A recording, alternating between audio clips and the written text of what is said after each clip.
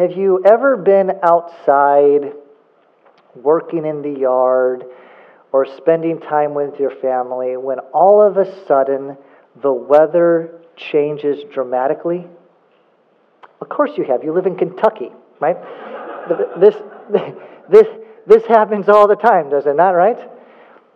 And tell me, in those moments when you're outside and all of a sudden you see the storm clouds rolling in, do you not try to finish up whatever it is you're doing there in the yard as quickly as possible? And you want to get it done before the rain comes and the various storms. Well, on August 24th, 1919, the Cleveland Indians and then the Philadelphia Athletics, they tried to do exactly that. It was the top of the ninth inning, and the Cleveland Indians were winning. They're the home team, and their pitcher, Ray Caldwell, he had his best stuff. Through the first 8 innings, he held the Athletics to only 4 hits. Well, when the Indians took the field on the top of the ninth inning, storm clouds began to roll in off Lake Erie, and they were rolling in fast. And the Indian players, they're familiar with the dramatic weather changes there in Cleveland, so they ran out to the field as quickly as they could to get into position and hopefully try to just grind out 3 more outs, win the game, and have the game over. Well, Caldwell, the pitcher, he gets up to the mound, and within minutes, he gets the first 2 batters out. Well, right as Caldwell is about to set and pitch to the 3rd batter, a flash of lightning explodes from the sky and strikes down right in the center of the baseball diamond. In fact, the violence of the lightning strike is so great, all the players fall to the ground. 5 seconds later, people are kind of going up, looking around, and as they go to stand up, all 8 position players are okay, except Caldwell. He's lying on his back, his arms are stretched out like this, and he's out cold. Players immediately rush to Caldwell, except the first guy who touches him, he leaps in the air due to the electric shock the lightning bolt had struck Caldwell. This guy, he touches it, jumps back. So everybody just kind of stares around, looking at Caldwell's body, noticing that his chest is still smoldering from where the lightning bolt had struck him. And everyone is wondering the exact same thing. And what do you think that is? Is he dead or alive? Silence falls over the field. Yet just when everyone is ready to pronounce Caldwell dead, the 31-year-old pitcher begins to moan and groan. He gets up to his knees, and then he stands up to his feet. All the players immediately rejoice, but they still keep their distance from the guys whose chest was on fire just moments ago. I mean, wouldn't you? Naturally, then they want to take him to the hospital, but Caldwell refuses. In fact, he's so insistent. He's like, look, I have 1 more out to get to complete this game. In fact, he's so insistent that he stays in the game that his manager lets him. The umpires, they look at each other, they shrug their shoulders, and they're like, play ball. Get this. Caldwell throws 1 more pitch. The batter hits it to the 3rd baseman, who fields the ball, then throws it over to first base for the final out of the game. And in that moment, both the players and the fans all stand in shock, for they just witnessed Caldwell survive a lightning strike and then finish a complete game win. Incredible story, isn't it? And in the words of Han Solo, it's true. All of it. Okay? Now, you should have seen your faces as I was telling that story. You know why? Because all your face had this look of unbelief. And you know what? Rightly so. In fact, have you ever noticed that often our default response to any kind of extraordinary news is one of doubt? I mean, have you ever noticed this? I mean, ladies, if your girlfriend calls you up and says, Macy's is having a 70% off sale and you get another 20% off when you go to the register, what's going to be your first thought? Doubt. Like, no way this could happen. Or parents, what would come to your mind if your teenager walks down the stairs and says, Mom and Dad, my homework's all done and my room is spick and span completely clean? Tell me, what comes to your mind? Doubt, right?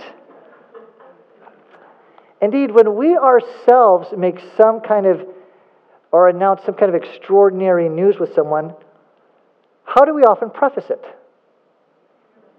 You're never going to believe this, right? And then we share the news, and what do people say? No way, right? Indeed, in those moments, we want some evidence, right? We want some evidence to prove that the claim you're making is legit, right? Proof that a pitcher finished the game after being struck by lightning in the chest. Proof that Macy's is having a 70% off sale. Proof that your teenager did, in fact, clean up his or her room and completed all his or her homework. I want to suggest that our default response to any kind of extraordinary claim is one of doubt. Which means it's understandable then for a person to have doubts, serious doubts about Christianity. You know why? Because Christianity makes some extraordinary claims.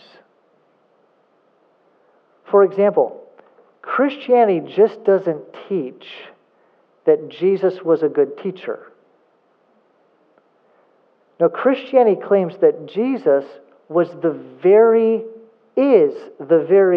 Son of God. Now think about this for a moment. The Creator God, the God who made all things, including you, He actually came to earth 2,000 years ago and walked this planet. In Jesus Christ, God dwelt among us. Yet, by far the most incredible claim that Christianity makes is that Jesus Christ physically came back to life. Christianity claims that Jesus didn't get knocked out for 1 or 2 moments like Ray Caldwell did there on the pitcher's mound. No, the claim of Christianity is that Jesus Christ died on the cross and then 3 days later was physically raised to new life. Now, this is an extraordinary claim. In fact, many people that I talk to on a regular basis, this is the major roadblock that prevents them from becoming a Christian. They love the idea that Jesus Christ came to earth to save people from their sins. They like the teachings of Jesus. But hold on a second. You're telling me that a guy died and then 3 days later came back to life? That's a little too much for me. It's a little too fairy tale like. In fact, can I ask, is that true of you? Do you have a hard time believing that Jesus actually came back to life? Does that seem a little too far-fetched? If so, friend, I want you to know you're not alone. You see, in our text this morning, we're going to meet someone who, like you, has real doubts about the bodily resurrection of Jesus Christ. Indeed, like so many of us, this person wants hard evidence to support the claim that Jesus did, in fact, rise from the dead. You know who this person is? This person's name is Thomas. That Thomas was one of Jesus' 12 disciples. And as we read the gospel accounts, Thomas was fiercely loyal to Jesus. Fiercely loyal to Jesus. Yet get a load of this. After the crucifixion, after Jesus died on the cross, Thomas's fellow disciples came to Thomas and said, "We have seen the risen Christ. Jesus Christ is alive." And you know how Thomas responded? The same way all of us tend to respond when we hear extraordinary news. He's like, "No way." He doubted the claim. He wanted some evidence. So this Easter morning, what I want to do is I want us to consider Thomas's request. I want us to examine the evidence for Jesus' resurrection. Did it really happen? And if so, what proof is there to back up, again, this extraordinary claim? But here's perhaps the most important question we're going to consider this morning, and that's this. If Jesus Christ did in fact rise from the dead, what impact should that have on our lives today? Because here's the deal, friend. If Jesus did in fact come back from the dead, then He is who He claimed to be, the Son of God.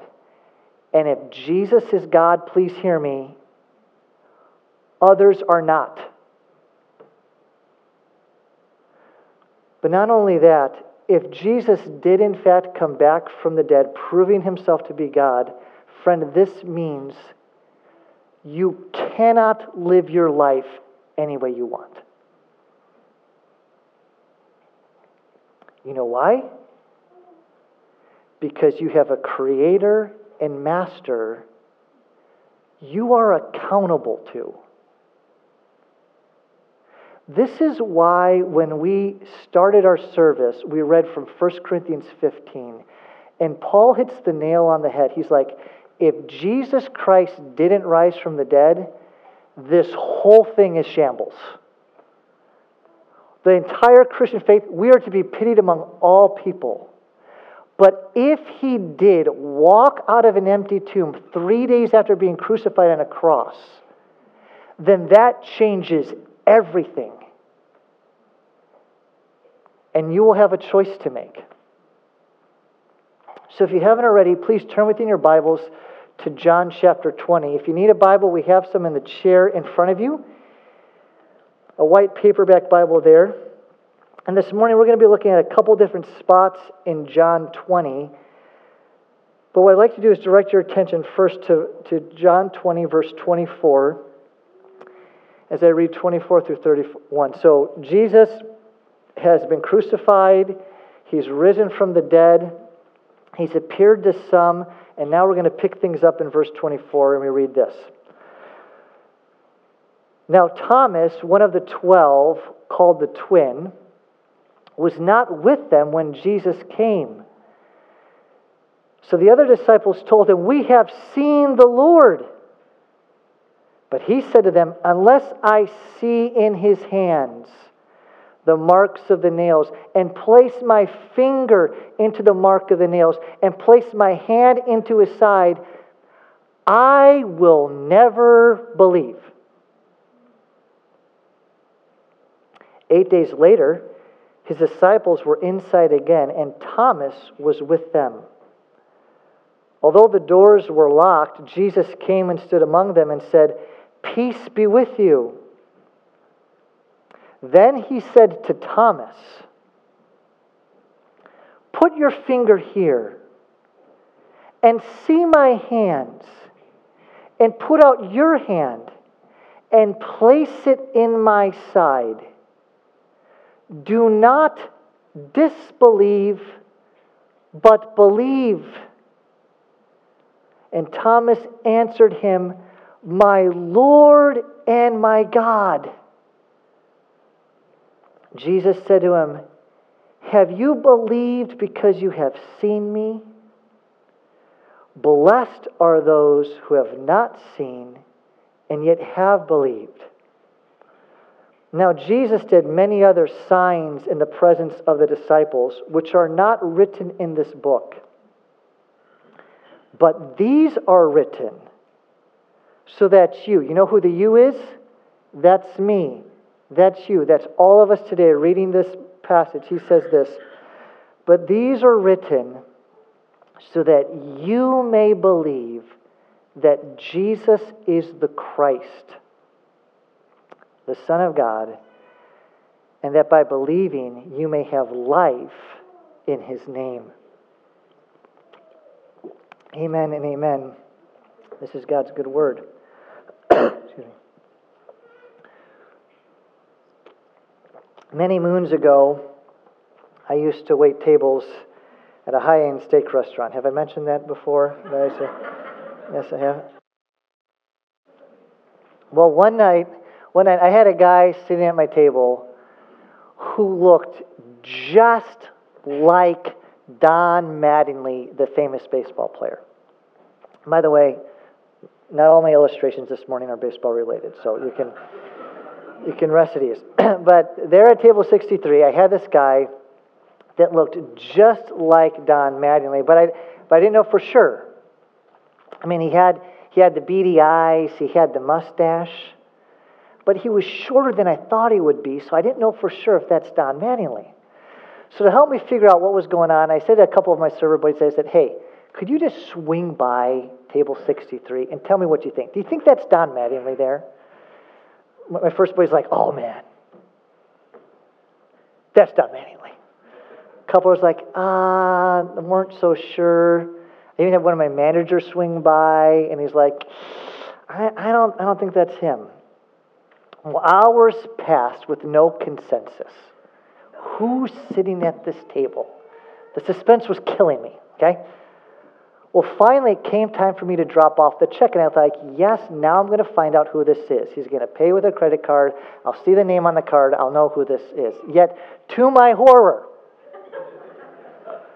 when I drop off the check, guess how he pays? Cash. And when I go to bring him back the cash, I say, or his change, here's your change. He's like, no, go ahead and keep it. And in that moment, with the meal over, and me holding the bill full with the change in there, I thought, I'm never going to know for sure if I waited on Don Mattingly or not. And I have to tell you, it was a sad night for me. In the passage I just read, John gives the reason for why he wrote this gospel. Do you see it there in verse 31? You know what his purpose is? Very clearly, it's so that we would not have to, hear me, guess at the identity of Jesus. Unlike me and that guy at table 63, John has written these things so that we would know exactly who Jesus is. And you know who that is? John wants us to know He's the risen Lord. But that's not all. You see, John just doesn't want us to know that Jesus is the risen Lord. Hear me, he actually wants us to believe it.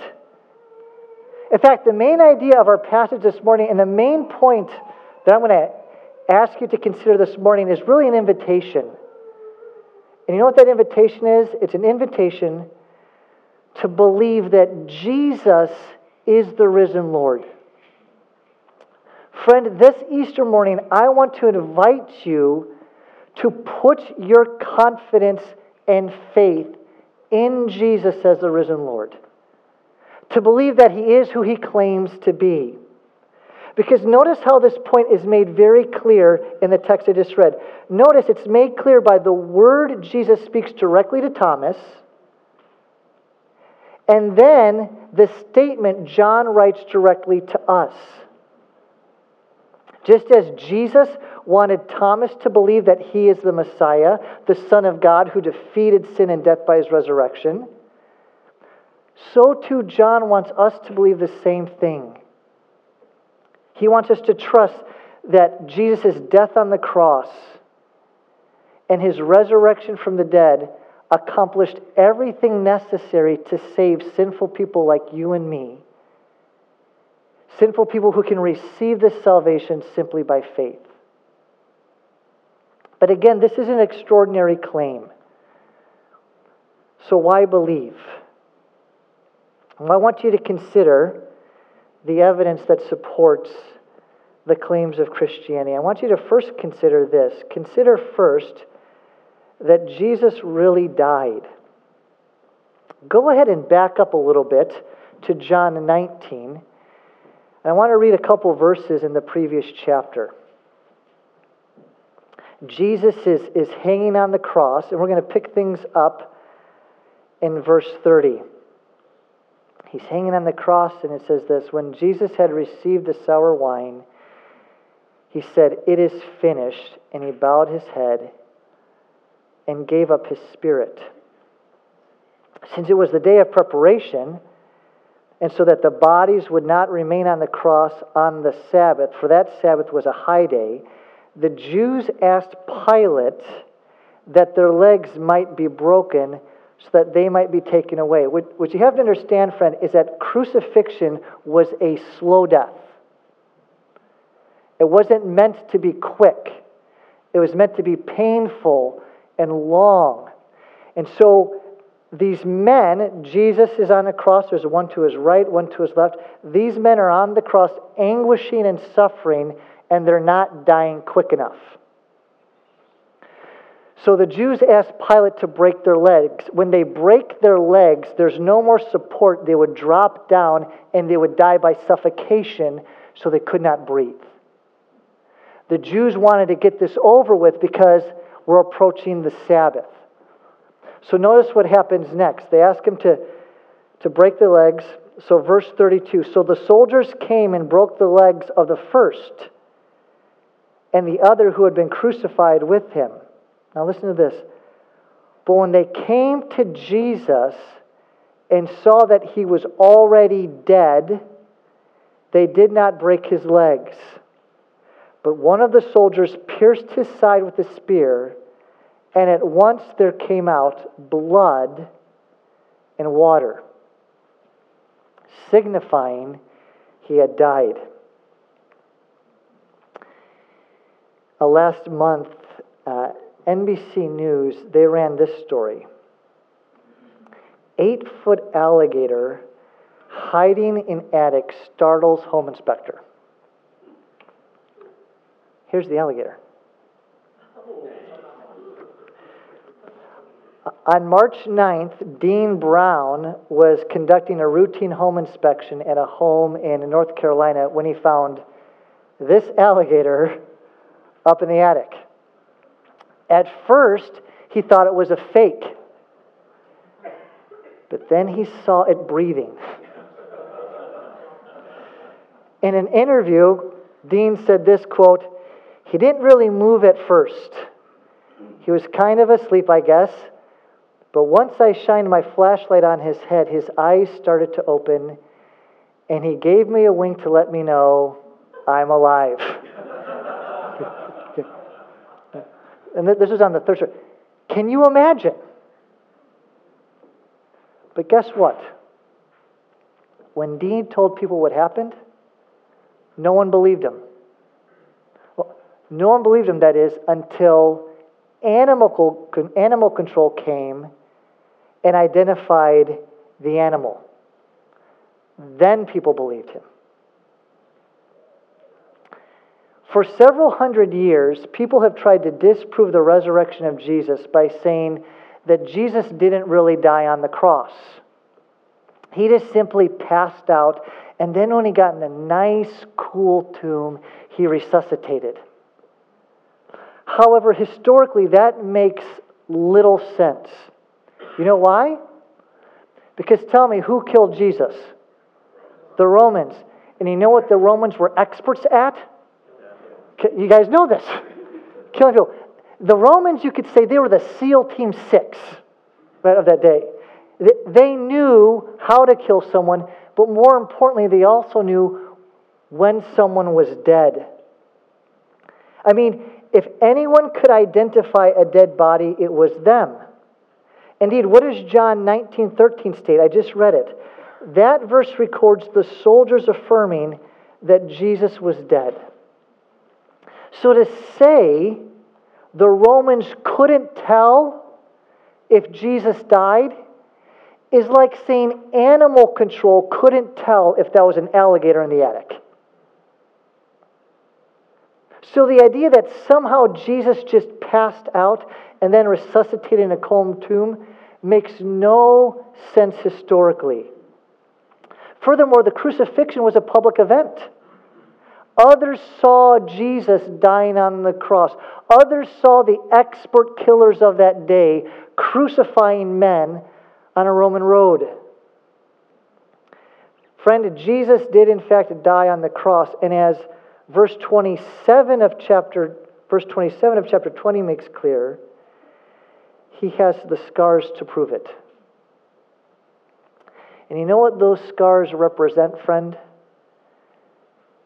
Those scars represent God's love for you. In his book, The Elements of Eloquence, author Mark Forsyth makes an astute observation that you don't have to know a rule to know that you should be following it. Take, for example, he says, the rule of oblate reduplication. Chances are you've never heard of it, and chances are I probably mispronounced it. But nonetheless, I promise you, you all follow it the same. Listen to what Forsyth writes. He says, there are rules that everybody obeys without noticing. Have you ever heard that patter-pitter of tiny feet? Or the dong-ding of a bell? Or hop-hip music? That's because when you repeat a word with a different vowel, the order is always I-A-O. So politicians may flip-flop, but they can never flop-flip. Right? It's tit for tat, never tat for tit. If you do things in any other way, they sound very, very odd indeed. But then he closes with this. He says, teachers do not have to teach this rule in grammar school, but it's known all the same.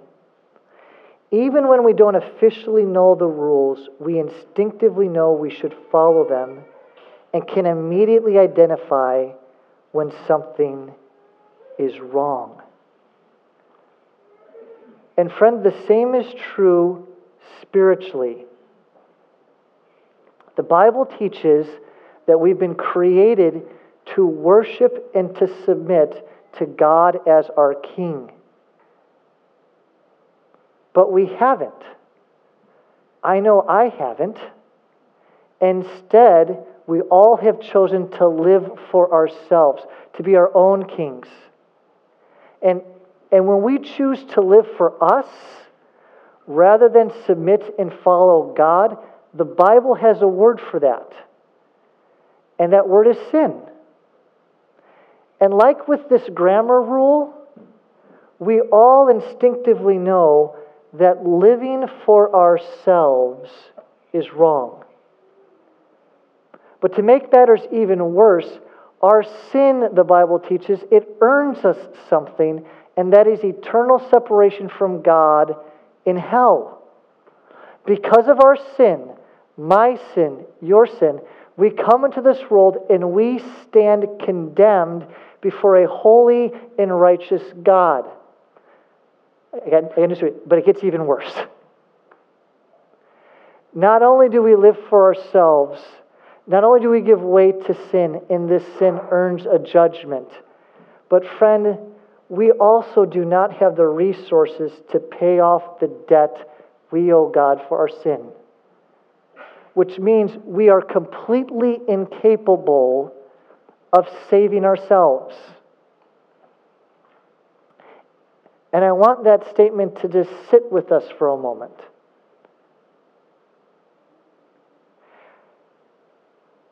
There are things you have thought of, there are things you have done that you would be terrified if others found out. That terror, that sense of shame, is your knowing I'm doing something wrong. And that sin carries with it a punishment of condemnation, and rightly so. Yet, friend, please hear me. In an extraordinary act of selfless love,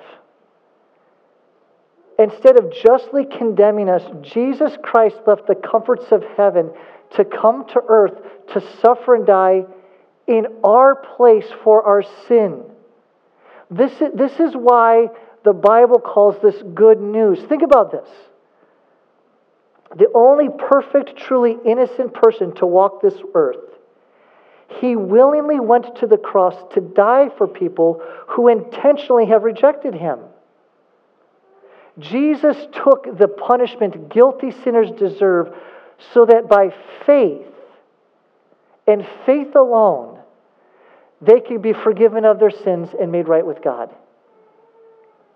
And friend, that's what Jesus' scars represent. They announce that Jesus willingly bore the wrath you have earned. It's the great exchange. We deserve judgment for our sin. Christ came to absorb the full wrath of that on the cross, so that by faith and faith alone, we can go free and be forgiven. This is what makes Christianity good news. And I want to ask you, friend, have you considered this seriously? Have you had an inventory of yourself and said, I can't do it? And are you trusting in yourself or in the work of Christ alone to save you?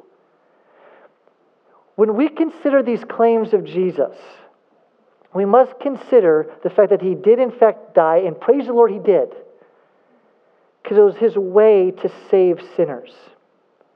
But second, I want you to consider that women were the first witnesses. Look in chapter 20, beginning in verse 11 here. Mary goes to the tomb. It's empty. He's weeping. He doesn't know where they are or where Jesus is. And look at verse 14. And having said this, she turned around and saw Jesus standing, but she did not know that it was Jesus. Jesus said to her, Woman, why are you weeping? Whom are you seeking? And listen to this. Supposing him to be the gardener. She said to him, Sir, if you have carried him away, tell me where you have laid him, and I will take him away. And Jesus said to her, Mary.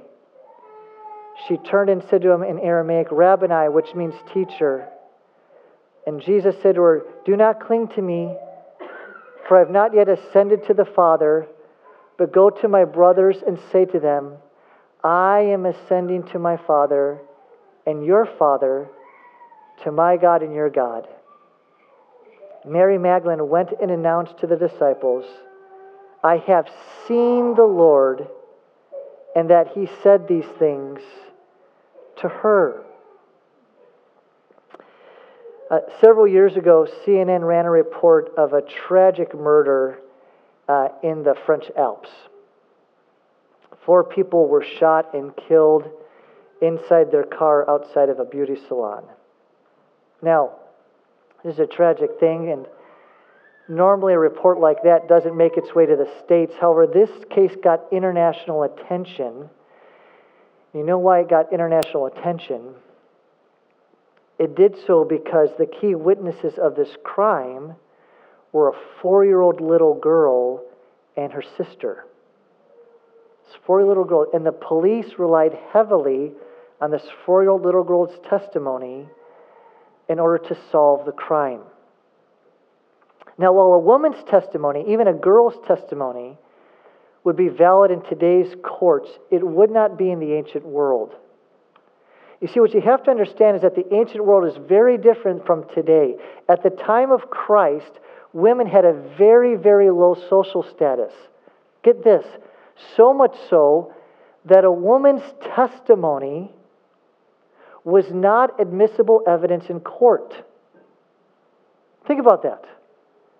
At the time of Christ, women were so looked down upon, they were considered untrustworthy, and no one would take their testimony as legit in a court of law. Those who object to the reality of the resurrection often claim this. This is made up.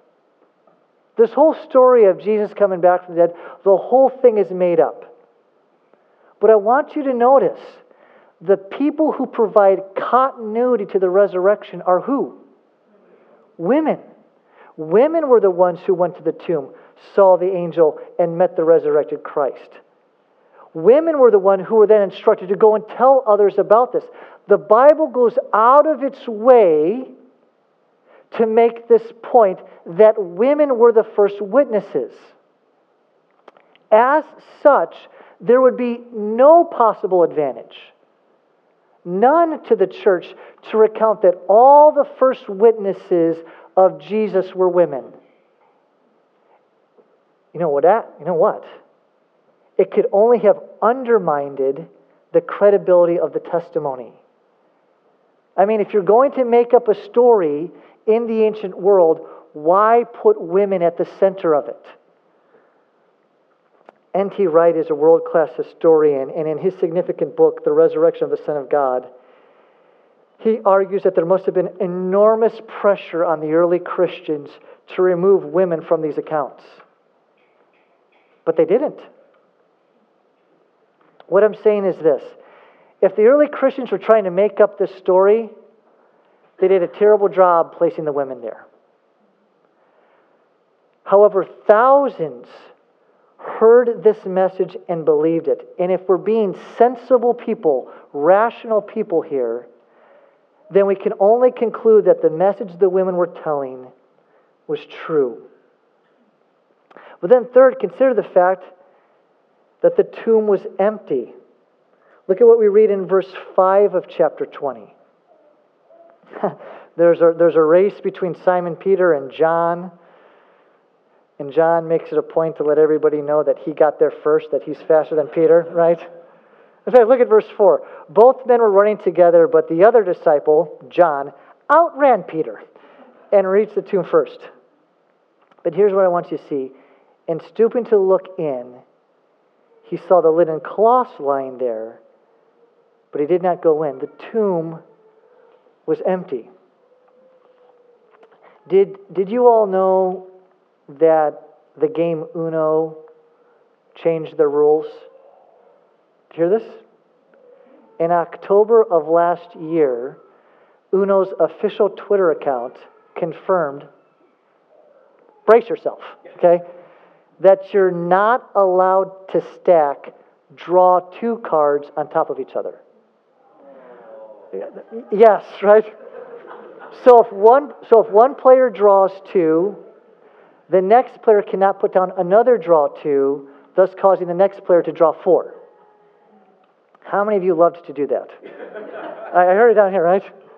Is there not something dark and also just satisfying when you just get to do that and the poor person draws four? Now, some of you might still play that way and allow that to happen. I mean, it is a game, right? Yet, there are some rules that no one should ever dare to break. And this was definitely the case during the time of Christ. And you know what one of those rules were? Moving a corpse. Jewish laws prohibited moving a corpse after it was interred. It would almost be like, for a Jewish person to move a corpse, them to eat bacon. It was part of a way of life. For some reason, people today tend to think that we are the only ones ever to doubt the claim that Jesus actually rose from the dead. Most people tend to think that people in the ancient time, they're just knuckle draggers who are dumb and dull, and they'll just believe anything everybody tells them. But friend, nothing could be further from the truth. When considering the historical data of the resurrection, you have to take into account the tomb was empty. No one in Jerusalem would have believed for a minute that Jesus rose from the dead if the tomb was not empty. Skeptics could have just pointed to Jesus' rotting corpse. However, the tomb was empty. Even the enemies of Christianity affirm this. But furthermore, to suggest that Jesus' Jewish followers would have gone into the tomb and moved his dead body is a failure to understand Jewish culture and laws. Such an action would have gone against their way of life. But fourth, I invite you to consider also the eyewitness sightings. I mean, this is what we look at in verse 26 with Thomas. You know, groups of people, when people get together, and there's a large group of people, groups of people can do crazy things, can't they? I mean, have you ever been to the Derby? Yeah. Ever just peered over into the infield and seen the debauchery that happens in there, right? Okay. This is what, though, makes reality TV so entertaining at times, isn't it? You get a group of people in a room or on an island. It can make for some fascinating TV. Groups of people often do crazy things. But you know what groups of people never do? Experience the exact same hallucination together. This is a scientific fact. There's no such thing as a group of people experiencing the exact same hallucination. Some people argue that the eyewitness testimonies of Jesus were simply hallucinations. You know, they missed Jesus so much that their mind tricked them to believe that they saw him. Like someone really wants to see Bigfoot and they see Bigfoot off in the distance. Oh, I saw him, right? They wanted it so much, they just, whatever they could see, they thought it was him. However, as the Gospel of John records, Jesus appeared to over 10 men in addition to the women. Furthermore, 1 Corinthians tells us that Jesus appeared to over 500 people at once.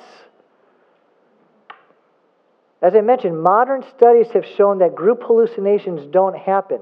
So listen to me. So if these weren't group hallucinations, tell me, what were they? How do you account for hundreds of people claiming to see the resurrected Jesus at the same time? I'm going to push in and suggest that if we're reasonable people, the only logical explanation is that these were indeed eyewitness accounts of the risen Lord. Then finally, I invite you to consider that people died for this message. Friend, you must historically take into account the reality that as Christianity spread like wildfire after Christ rose from the dead, many people died for claiming to see Jesus. This is significant. Virtually all the apostles and the early Christian leaders died for their faith. And it's really, really, really, really hard to believe that this kind of powerful self-sacrifice would have been done to support a hoax. Just think about it for a moment. The central message of the church, the early church, that Jesus was Lord and that He'd risen from the dead, that message did not gain the apostles any power or prestige. No, that message led to nearly all of them getting killed. So to say that the apostles fabricated these stories means they decided to invent a religion knowing it would end in their painful, humiliating deaths. I don't find that a compelling reason, or rather a compelling scenario. Making up stuff about Jesus for your comfort and fame? Maybe. But making up stuff about Jesus so that you would suffer and die a painful, humiliating death? Really? I don't think so. The only logical and reasonable explanation for why nearly all the disciples died from claiming to see the resurrected Jesus is that they actually saw the resurrected Jesus.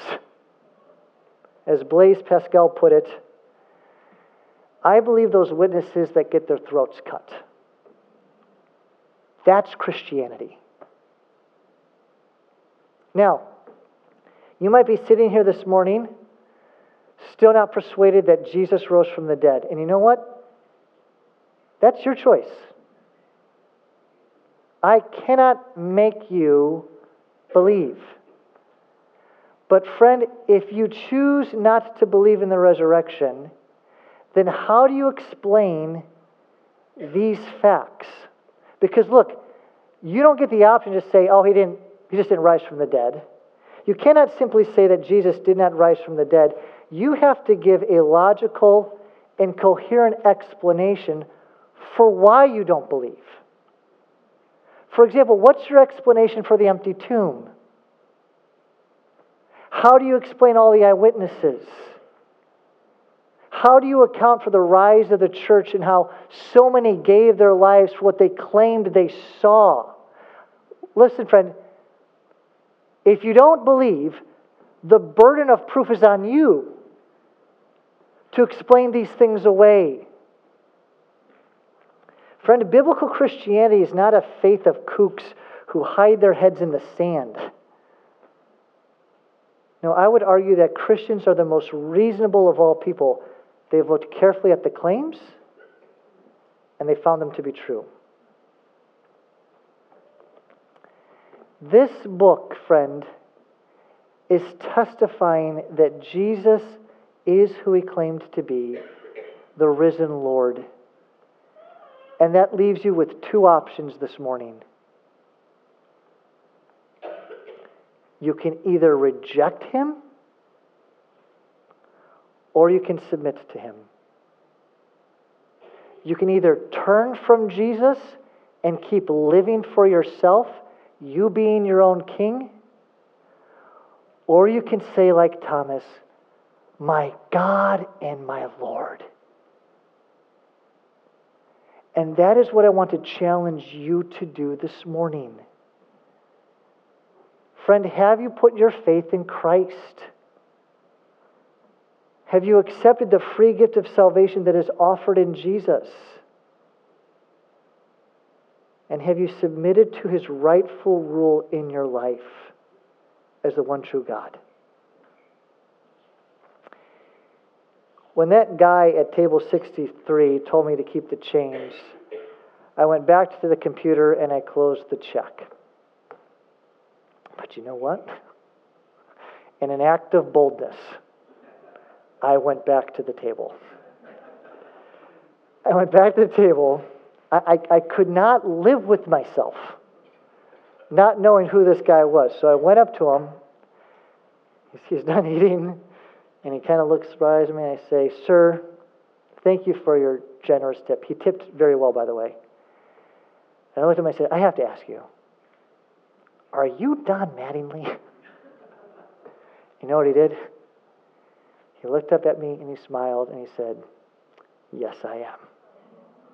Which made sense because during the entire meal, they were talking about baseball. And he was actually there with an agent who wanted him to write a book about something. So I said, are you Don Mattingly? He said, yes, I am. And you know what I did next? I ran to the kitchen and I got a recook ticket for him to sign the back of. In fact, here it is.